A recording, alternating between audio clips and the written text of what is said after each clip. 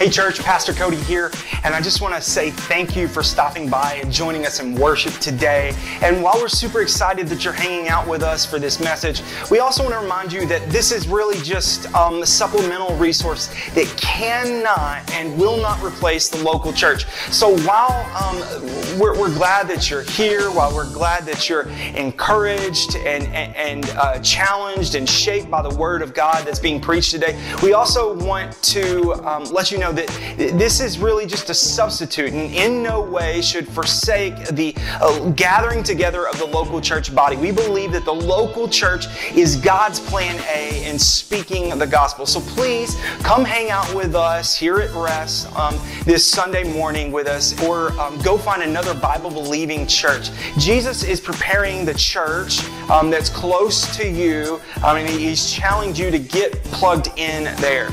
Jesus loves the church, and we love Jesus, and we believe that we can love Jesus better by being locally connected and serving her well. So just jump right in with us, and we're glad you're here.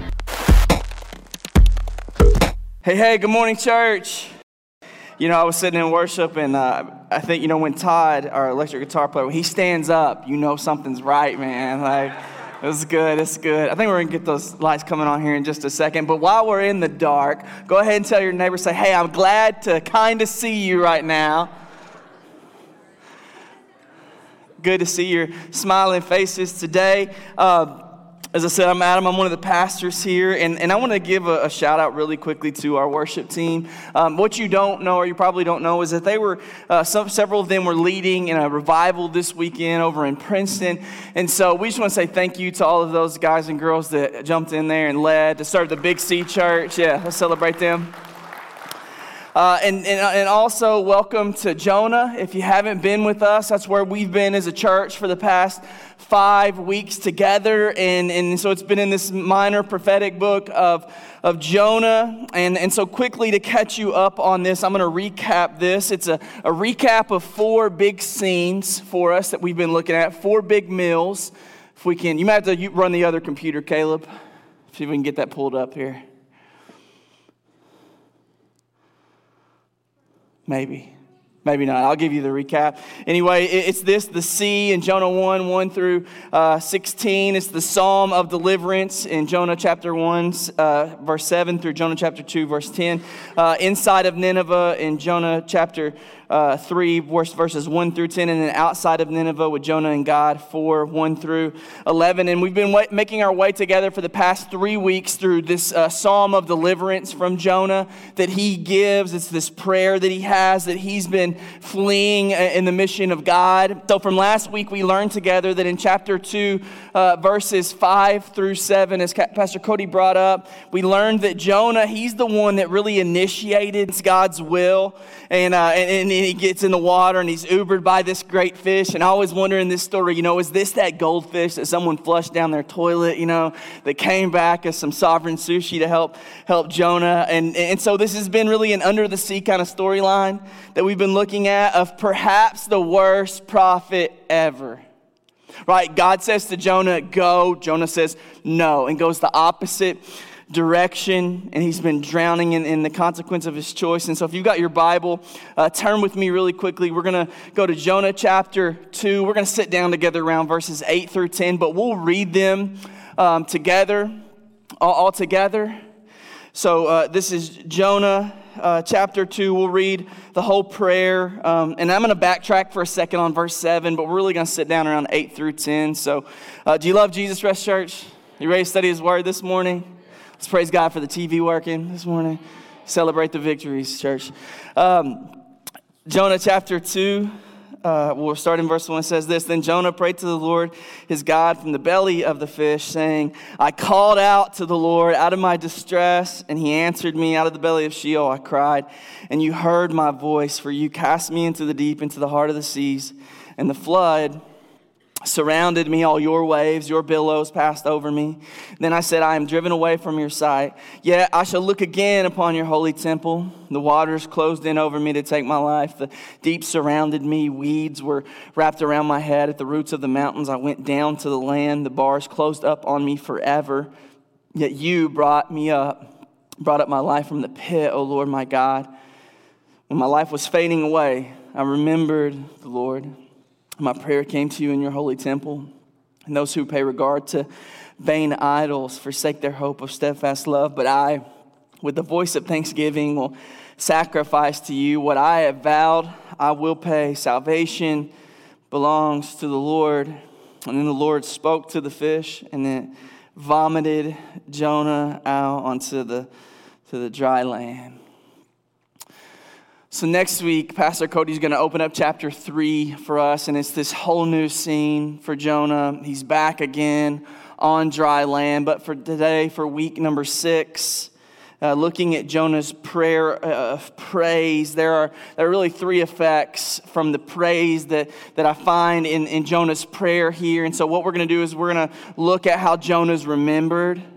We're going to look at how Jonah's remembered. Then we're going to look at how Jonah's renewed in his prayer. And finally, lastly, we're going to see God redirect Jonah from Jonah's remembering and his renewal. So it's remember, renew, and redirect this morning. Remember, renew, redirect. And the big truth we're going to carry with us this morning is that, as you're looking at the story of Jonah looked pretty helpless.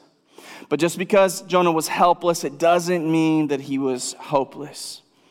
So just because he was helpless, it doesn't mean he was hopeless. We'll pray together and then have some conversation about this text. And let me say this too really quickly.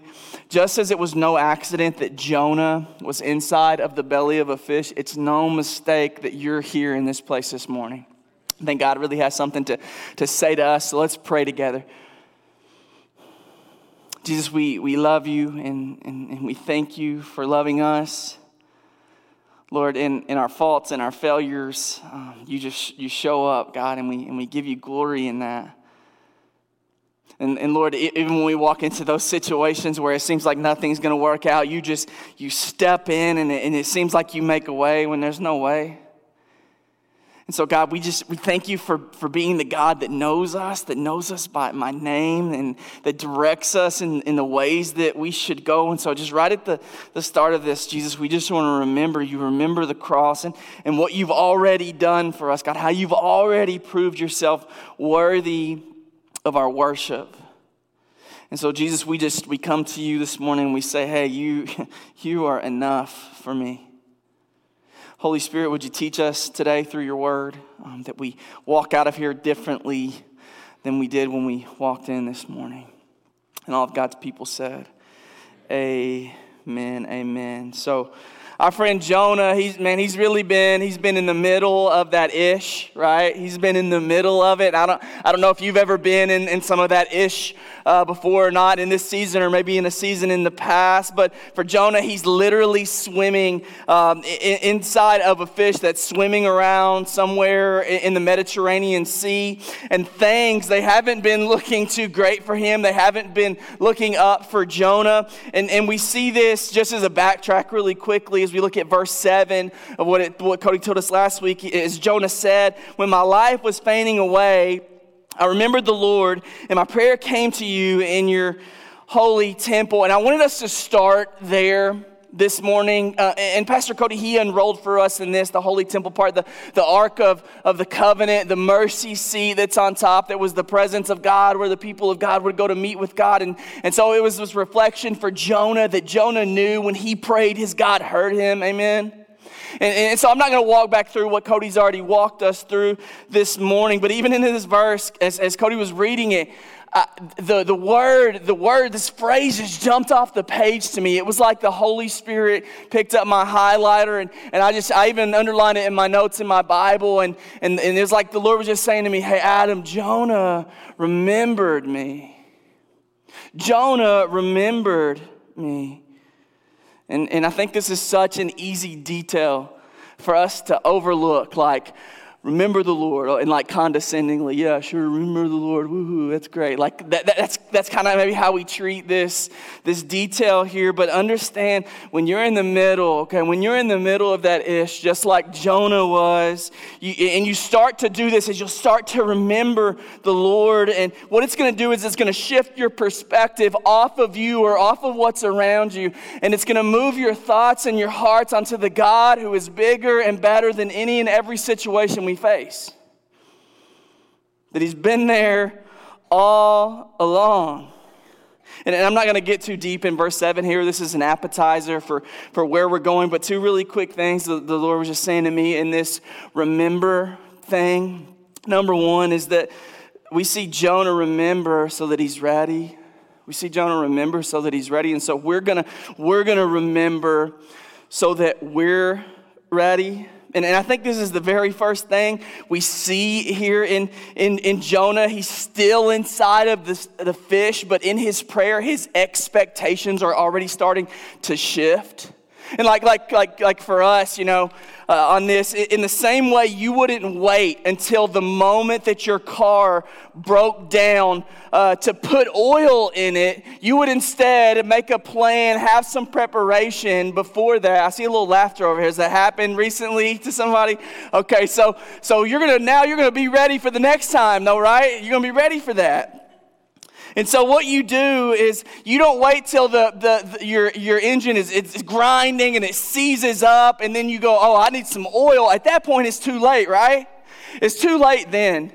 And so what do? You create a pattern, you create a template to either change your oil regularly or to go in and have it serviced, or at a bare minimum, you notice the signs that you see that light up in your face on that little dashboard of yours, and you take it in to get some oil in it.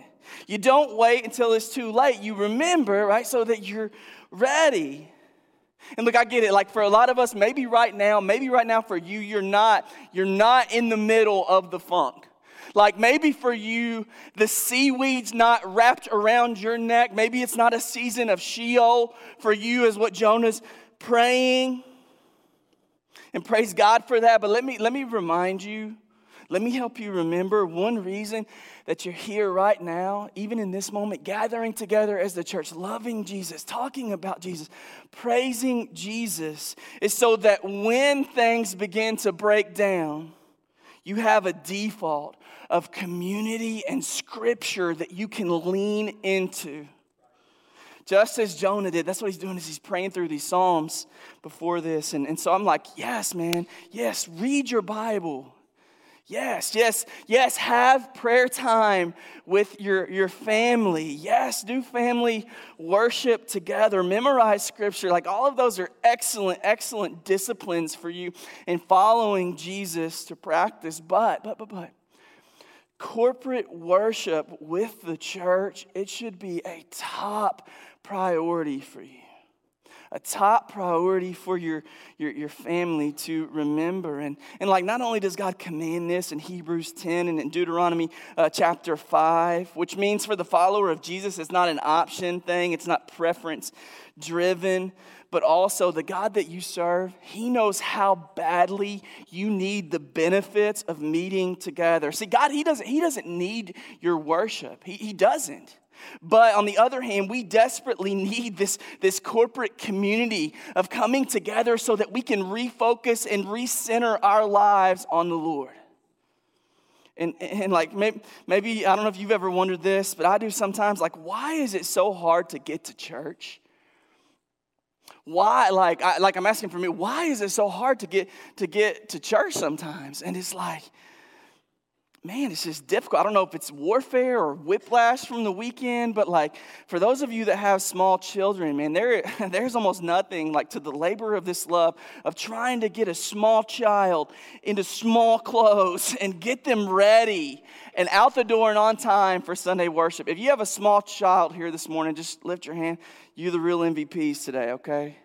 I know it's like wrestling a wet ferret sometimes, you know. My wife last night, Jordan was getting ready for bed and he was crying and stuff, and I told her, I said, I feel like we're in a Lord of the Rings movie. Like there's a dragon down the hallway. He was just like it's hard to get to church. It is. Maybe you have a teenager and they're in that season of like where everything that you suggest is a terrible idea. It's hard to get to church, but maybe that's the point. Think about this. Maybe that's the point, that it is hard getting to church.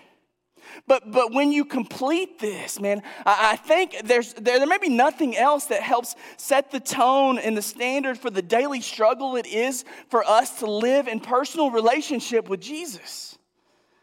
And I'm sorry if this is too much eisegesis here.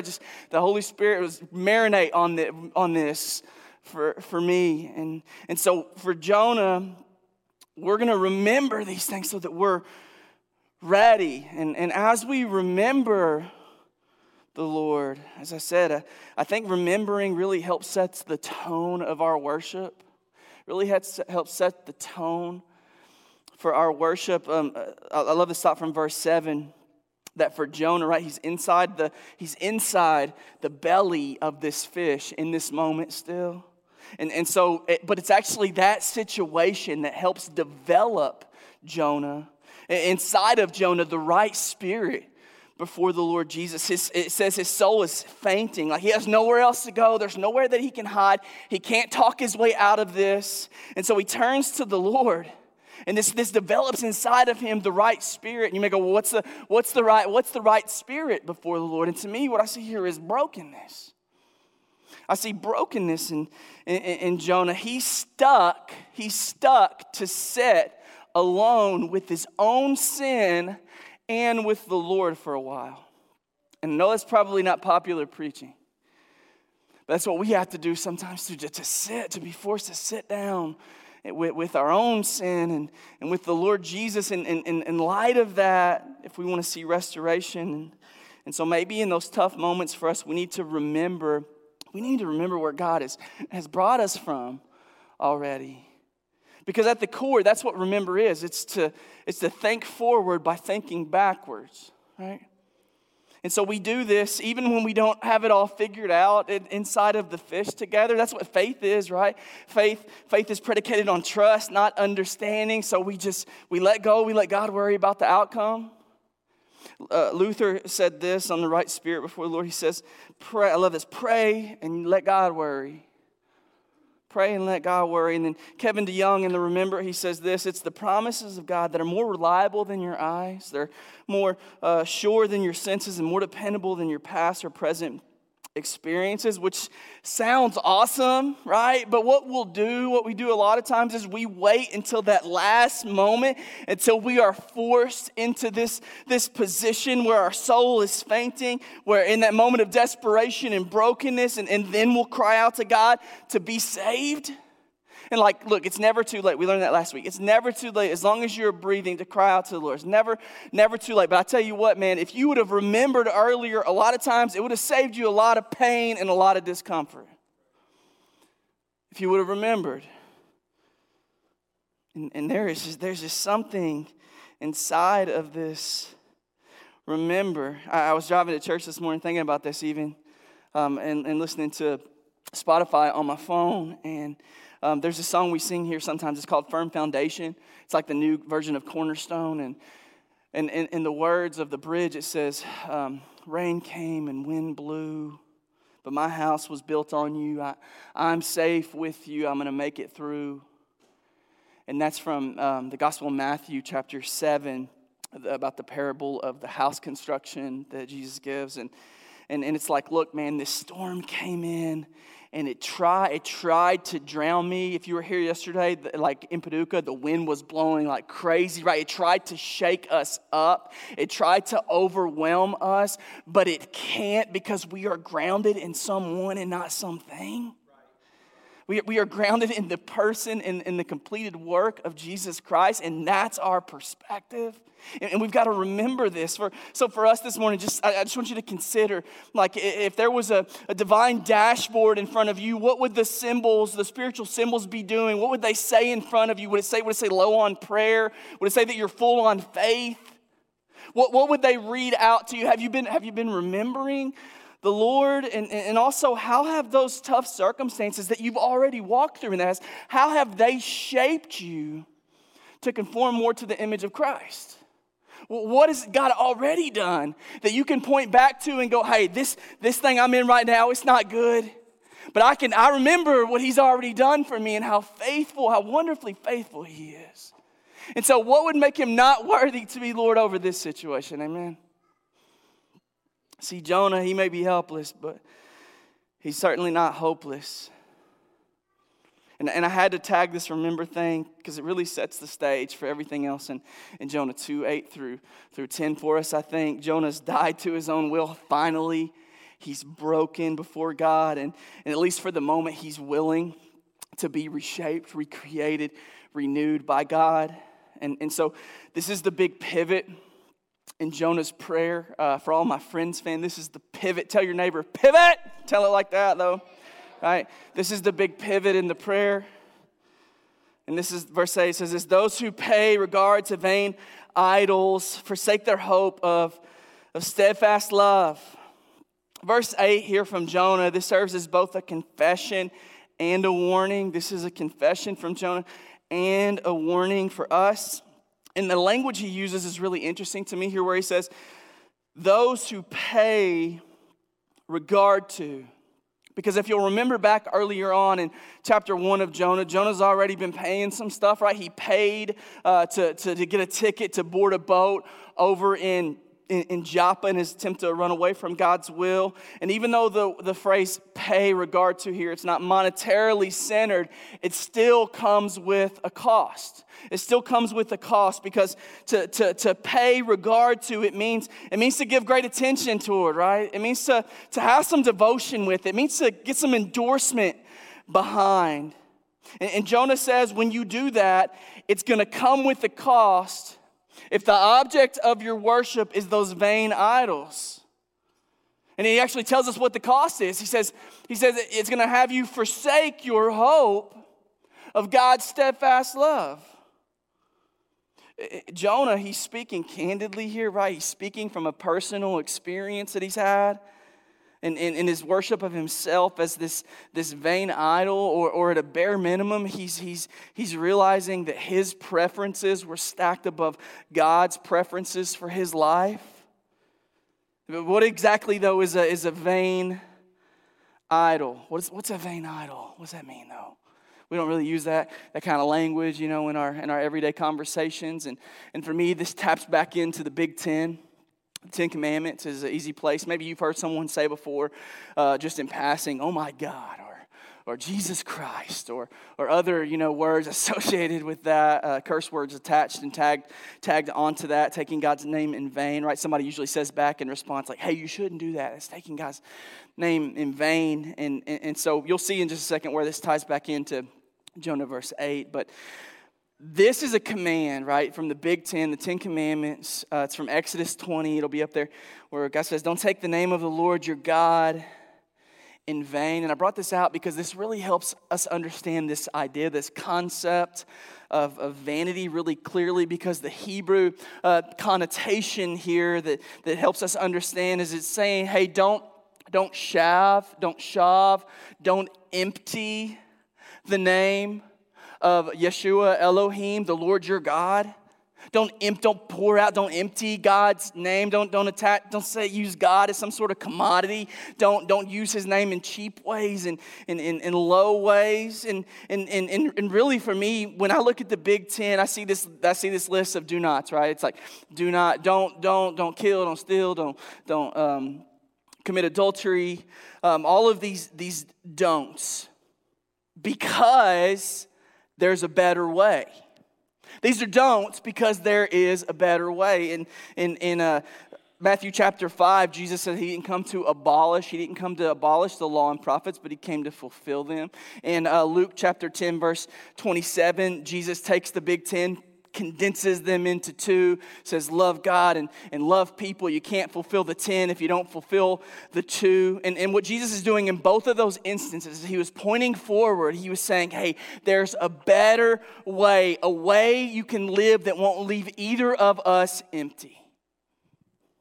And so vain, it's not just this certain attitude, this certain tone of voice or certain usage of particular words, but it's dealing with God in a way that just empties him of his significance. And so the whole reason I brought up the Big Ten, the whole reason I brought this up in the first place is because God, through Moses in the Big Ten, he addresses these vain idols. Listen to this, Exodus 24-6. He says this about them. He says, you shall not make for yourself the carved image or any likeness of anything in heaven above, earth below, the water under. You shall not bow down to them or serve them.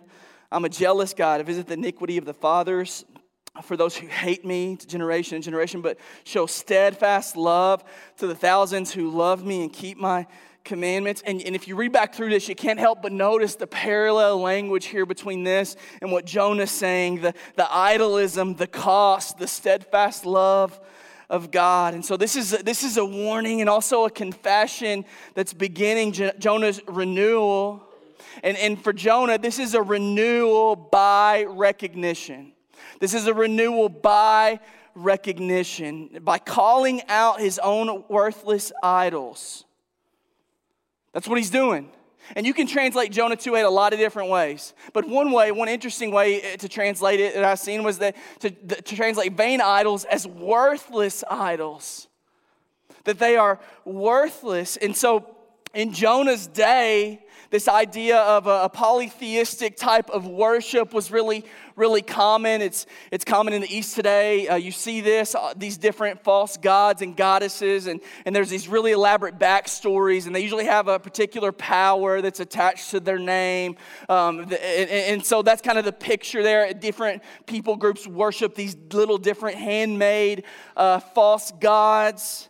And so when Jonah would have thought of these little statues, and the people would make with their own hands, that they would literally bow down to and worship and pray to. Jonah had figured out in his own heart, he had this stack of statues that was sitting on his shelf space in his heart to live. He had his own worthless idols in his life that he was recognizing. And Jonah, he wasn't dumb, right? He wasn't dumb. He knew, as we know, that you reflect the little g God that you worship. Right? If you were to worship Baal, for example, you were going to reflect Baal's image. If you believe that he was the god, the little g false god of fertility, you might find yourself participating in the ritualistic prostitution in the temple. If you worship Dagon, one of the false gods of the Assyrians, one of the gods of Nineveh, you'd reflect Dagon. And so whenever you heard a story maybe about somebody who was walking around with golden hemorrhoids, that's in 1 Samuel 5 and 6, by the way. It's a really fun story. God has a sense of humor. You can go read it later for yourself. You're welcome for that. But if you heard that, you would know they probably worshiped the god Dagon. They reflected the god that they worshiped.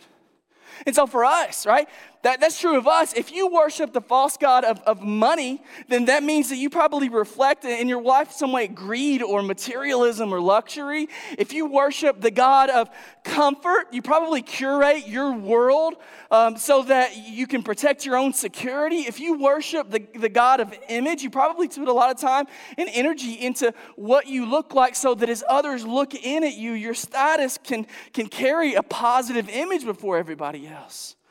And what I'm getting at is this: you will do anything you have to do to make your little g God happy.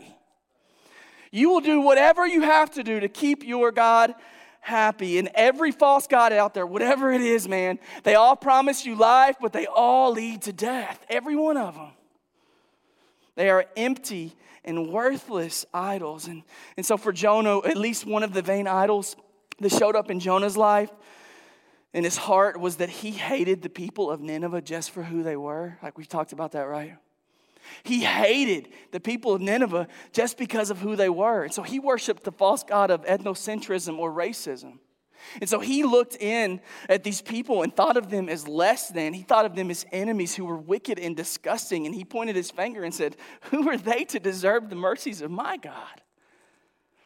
And as you read through the Old Testament, you see that the people of God, God's chosen people, they struggled with this because they were God's chosen people. And you may go, well, why is that? Why? They were God's chosen people. Why do they struggle with this? And the reality is that God had chosen them. He had picked them apart. And the Messiah was going to come through them, right? He was going to put Humpty Dumpty back together again through this nation that he chose. Yet what they would do is they would continually take the grace that God had given them in election, and they started looking at the other people groups around them, and what they did is they puffed out their chests and they stuck down their noses at them. And they said, oh, you're just a Gentile? You don't deserve the love of my God. Who cares about you? And so it was nationality. Hear that? It was their nationality that became an idol in their life, as it is still today with many professing Jews who are still waiting for the Messiah that's already come. And so, church, what Jonah's getting at is that whenever you and I, when we worship, when we bow down to the false idols in our life, he says that we forsake the hope of God's steadfast love.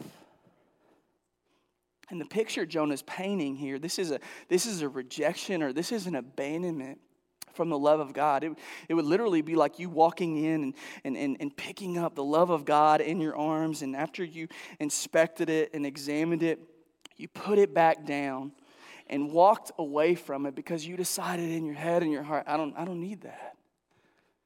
It's forsaking the steadfast love of God, the hope that God gives. And so for us in this renewal, we have to recognize, like, look, if you have an idol in your heart that's taking up some shelf space, the control center of your will, you've traded it out for the hope of God's great love. Hear me in this.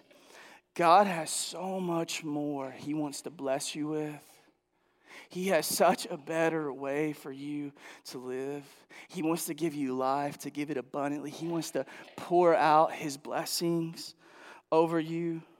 Yet when we have idols in our heart, what we're essentially doing is we're looking God in the eye and we're saying, no thanks, I'm good. So what I'm going to do, I'm going to go somewhere else. I'm going to go somewhere else for my satisfaction. I'm going to go somewhere else for my happiness. I'm going to go somewhere else to try to find something else that can fill me. And what you'll come to discover, if that's you, is that those idols will never, ever sustain you. They won't. They just can't. And so you'll go to another one, and then to another one, and then to another one, and then to another one. But soon you come to realize that you are only drinking out of a saltwater well, and all it is doing is making you thirstier. That's what Jonah or Jesus was talking about in John 4:13. He was right on that. Yet God, in His steadfast love, don't miss that. In His steadfast love, that's the kind of love that your God has for you. It's steadfast, man. It's unwavering. It doesn't move. It's always enough. It's faithful. It's reliable. In His steadfast love, God says to you, He says, hey, come back to me. Come back to me. I love you. I want to show you mercy. I want to give you hope, but you're not letting me. Brian Chappell on rebellion, he said this. He said, God might be angry at your rebellion, but He's never angry with your return. God might be angry at your rebellion, but He's never angry with your return. So church, what sort of worthless, empty idols would the mirror of your life reflect right now? You know, it may feel helpless in this moment, but through the gospel, you're not hopeless.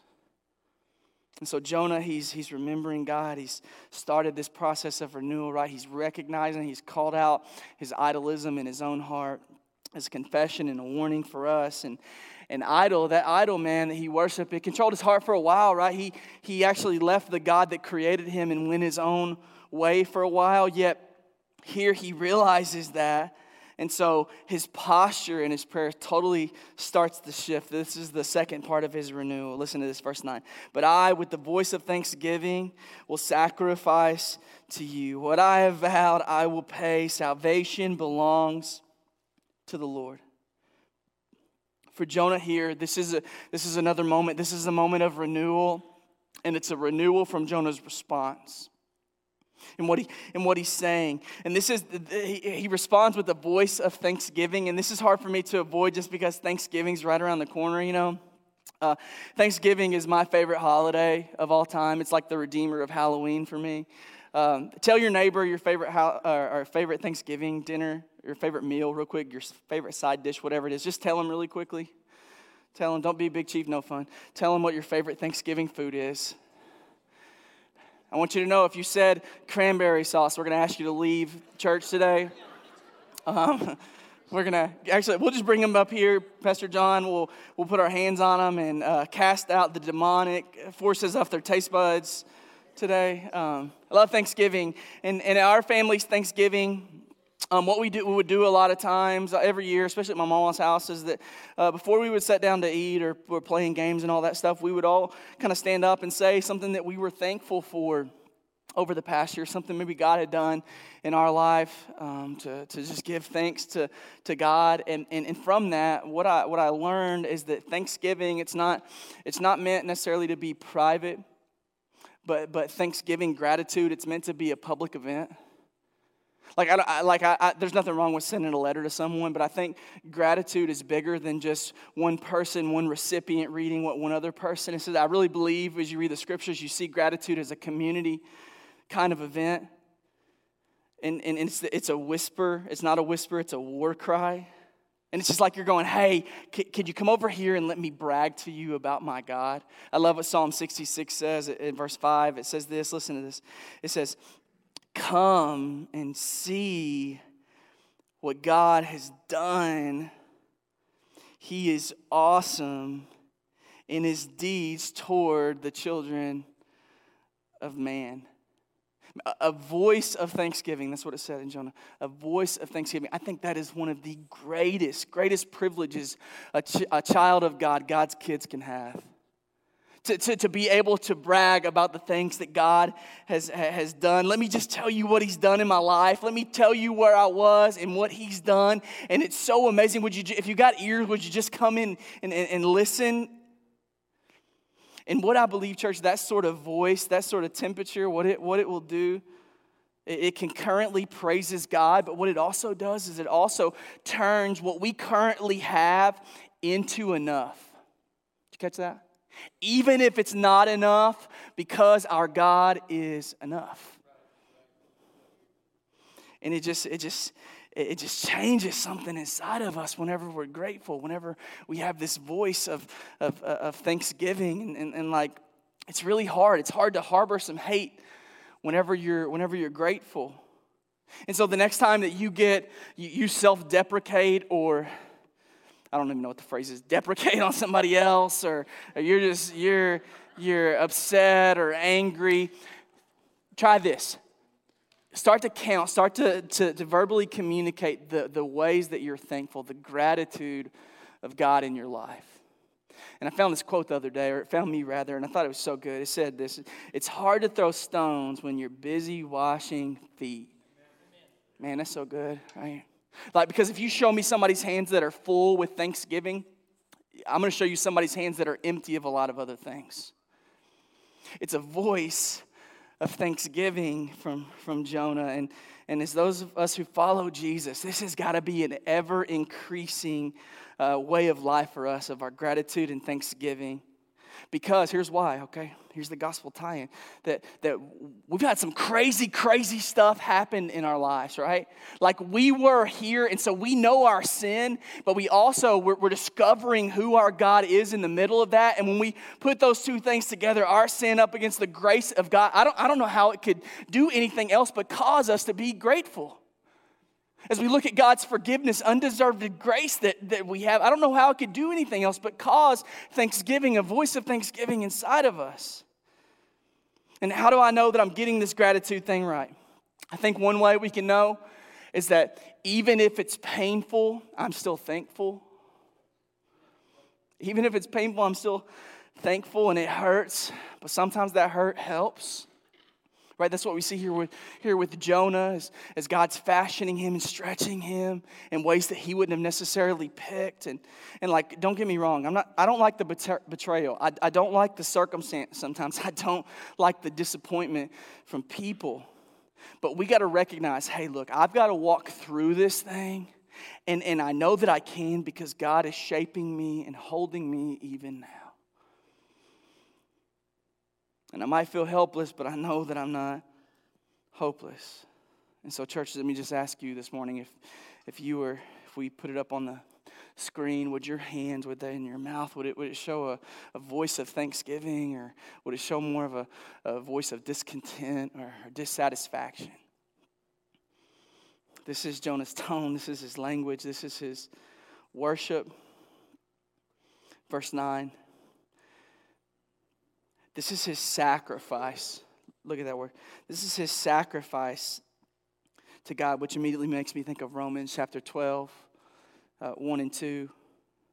And this is kind of a fun scene for me to imagine in my mind. His tone changes, his temperature changes. And so Jonah's inside of this fish, and he hits the Spotify playlist of Psalms in his own mind. And he's worshiping, he's giving this sacrifice before the Lord, and he's singing those songs of praise, and what he's doing as he's sacrificing, don't miss this, is he's renewing his faith with his worship. Don't miss that. Jonah is renewing his faith byproduct from his worship. He's renewing his faith by his worship. And so, look, this isn't specifically about singing songs in church, right? Okay, it's bigger than that, but also, I think the hermeneutic is large enough for us to bring that into it, because he's singing these songs, right? He's singing these psalms out, and so just really quickly, for those of you who don't like to sing songs as the corporate church, I always wonder why is that? Why is that? Because. And I'm not going to call you up here as to have a repentance special or something in front of, It'd be funny though, but I'm not going to do that. But I'd fair to guess that most of you in here, you don't live from sun up to sundown a completely monotone lifestyle. And I bet the farm that there are forces in your life that cause a response from you. I almost guarantee it from everyone in here. There's some ones that cause joy to rise up in you, that cause smiles to come out, that cause happiness to come up. Like if we were to ask you, hey, somebody comes up and asks you, how's your kids doing? And then you roll out, this Rolodex of photos on your phone for them. And your temperature shifts and your tone shifts because you're just so proud of your kids or your grandkids or whoever it is. And the person that asked you about them immediately regrets asking you about them, right? Because you just are so in love with them, praise God. There are things in your life that cause this. Or maybe you're driving down the road, and that song comes on, and it's your song, and you're just yelling out. Nobody else is in the car with you. You're just yelling out, Dashboard Confessional or Luke Bryan or whatever it is.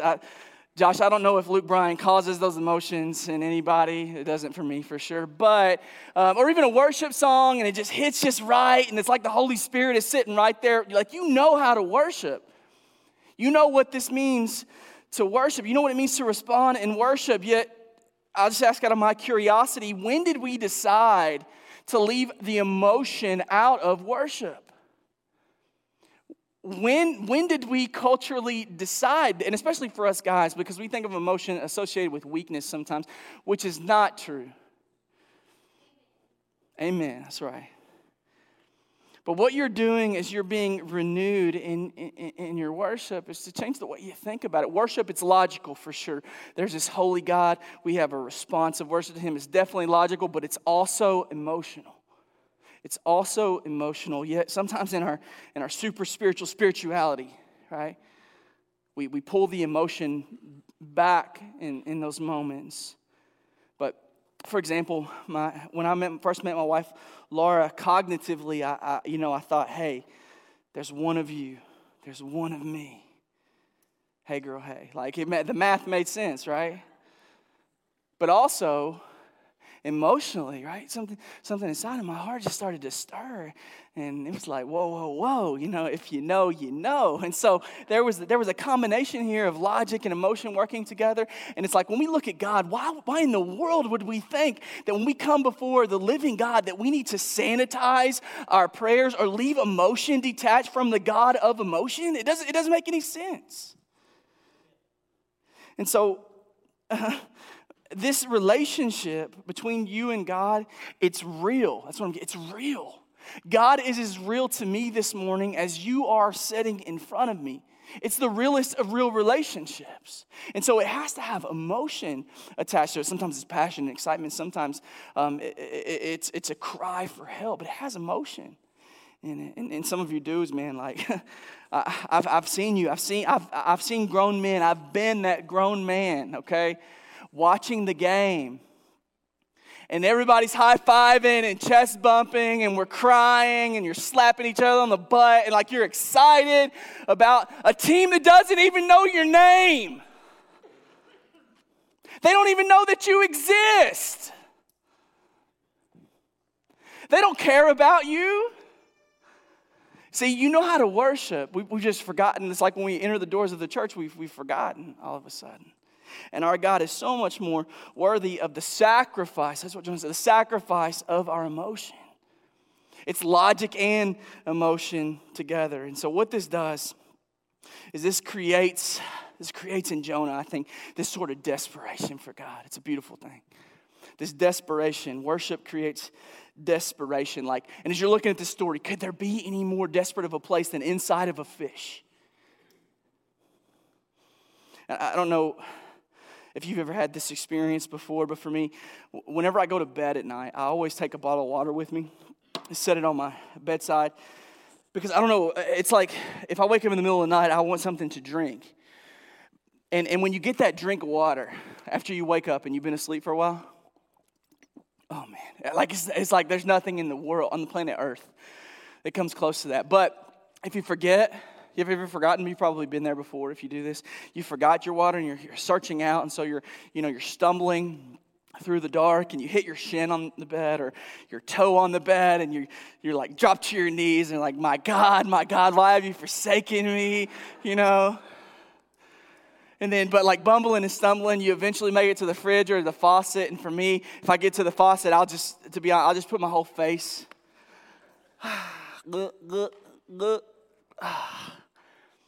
And there's nothing that satisfies more in that moment, right? This thirst, there's this desperation that I have to get this drink. And so worship, what it does is it gives us a taste of what God is really like. And desperation teaches us to sit in His glory for a little while. And what I know about you without even knowing you is that we are all desperate for some things. Desperation in itself isn't a bad thing. It's all about the destination of your desperation, right? It's all about where it's pointed at. And so for some of us, we're desperate to get the girl. Some of us, we're desperate to get the guy. We're desperate to build the portfolio. We're desperate to have the status attached to our last name. We're desperate to get out of the fish that we're in. And so I just asked this morning, church, who are you desperate for? Who are you desperate for? And I can't speak for you on this one, but I speak for our pastor team, Pastor Johan, Cody, John, Isaac. Like, man, we want to be a church. We want our men to be desperate men for God. Men desperate for God, that love their families, love their wife, love their kids, that lead them to Jesus. We want you ladies, we want our ladies here, we want you to be desperate to walk in the nurturing character of our God, to fear God, to love people. Like, we're desperate for that. We want your kids to be desperate for Jesus. Like, the prayer that I have over our kids ministry is that our kids, your kids that come here, that they all have the world's most boring testimony. That's my prayer. They have the most boring testimony. And it's like somebody comes and asks them their story. They're just like, hey, how did you meet Jesus? And they're like, well, my dad loved my mom, and my mom loved my dad, and they loved us, and they went to church, and they brought us along to church, and they read their Bible, and they would pray, and then they taught us how to do these things. And so we seen our sin, and we met Jesus, the end. Amen for a boring testimony. And like, look, I'm down. You know this. I'm down with cool church, and I'm down with fun church. And a few of us are down with 50-minute expository preaching church, right? Cody is. But I tell you what pales in comparison to all of those, it's desperate church. It's desperate church. When God the Holy Spirit shows up, and he just walks in and does what he does. And then you walk away and you can't even explain it, but you know that he was there and he was doing these things. There's nothing better than that, church. Worship, what it will do in your sacrifice, you bring your logic, your emotion to the table. What it'll do is it'll create some desperation for the Lord. I just pray that it doesn't take the belly of some fish before desperation breaks out with us. I'm going to speed up here. Verse 9, Jonah says, I vow I will pay. What I vowed, I will pay. He's saying that I'm going to hold up on my end of the deal. The thing that I promised in being a prophet and being obedient, I'm going to actually do this. Now, Lord, he's finally responding to the grace of God. And he makes this affirmation here. He says, salvation belongs to the Lord. I love this. So I'll sit down for just a second. Salvation belongs to the Lord. This is a declaration. Jonah knows his salvation personally comes from the Lord, but he also realizes that in God's global game plan for salvation, that it's not a meritocracy, that God can pick and choose anyone that he wants to. And he says, so salvation belongs to the Lord. Thinking about the people in Nineveh. And because of this posture, God's now going to redirect Jonah's path. Last verse, verse 10. And the Lord spoke to the fish, and it vomited Jonah out on the dry land. I don't know if this is why this is Jackson's favorite story. This is probably why here, right? The Lord speaks to the fish, and it vomits Jonah out to dry land. So remember, this whole prayer so far, it's been in the past reflection, basically. Here it moves back into the present moment. God speaks to a fish, and it vomits Jonah out onto dry land, which is super gross. But if you think about the two exit strategies possible here, like the vomit seems like the better choice, right? I think the easy takeaway for us on this is that we don't always have much of a choice in how we're going to be delivered. We don't always get to pick the vehicle that God is carrying us in to deliverance. And like Jonah, he probably would have picked a different method for sure. He would have picked a different vehicle than the fish that God used. But hear this, even with the fish, God had purpose in it. God was sovereign in this moment. And so what the fish was it was a sign for Nineveh. It was a sign for Nineveh. If you'll remember back earlier on in the message, I mentioned a false god that the Assyrians worshipped. His name was Dagon. Pull that picture of this fella up here. Dagon. And we talked about earlier on in this series that the city of Nineveh, it was founded by Noah's great-grandsons. You might remember his name. You don't name your own kid this. Nimrod, yeah, there we go. And so when you look back at the word Nineveh, it's translated as the residents of Nunu, which is an Akkadian word for fish. So this is the people of the fish town, right? Because they're right next to the Tigris River. And so this is so amazing to me. The guy with the greatest fish story of all time is going to tell them about his God, and they worship the fish god. You see God's sovereignty here in the fish? And so Jonah soon, he's gonna go into Nineveh. He's gonna go in reluctantly to proclaim the gospel, and he was going to tell them this story, man, and it was going to make a splash with the people there. And I think maybe this is part of why they even listened to this foreigner in the first place. As Jonah would start to tell them about how his God Yahweh placed him inside of this fish for 3 days and 3 nights, and then this fish spit him back up onto the land, it would have grabbed the ear of the Ninevites there. And so Jonah, man, he's been in this ish, and he's remembered the Lord, and he's been renewed. And because of those things, God has redirected him back to where he wanted him. And now once again, Jonah is sitting on the dry land, and he's definitely helpless still, but he is not hopeless.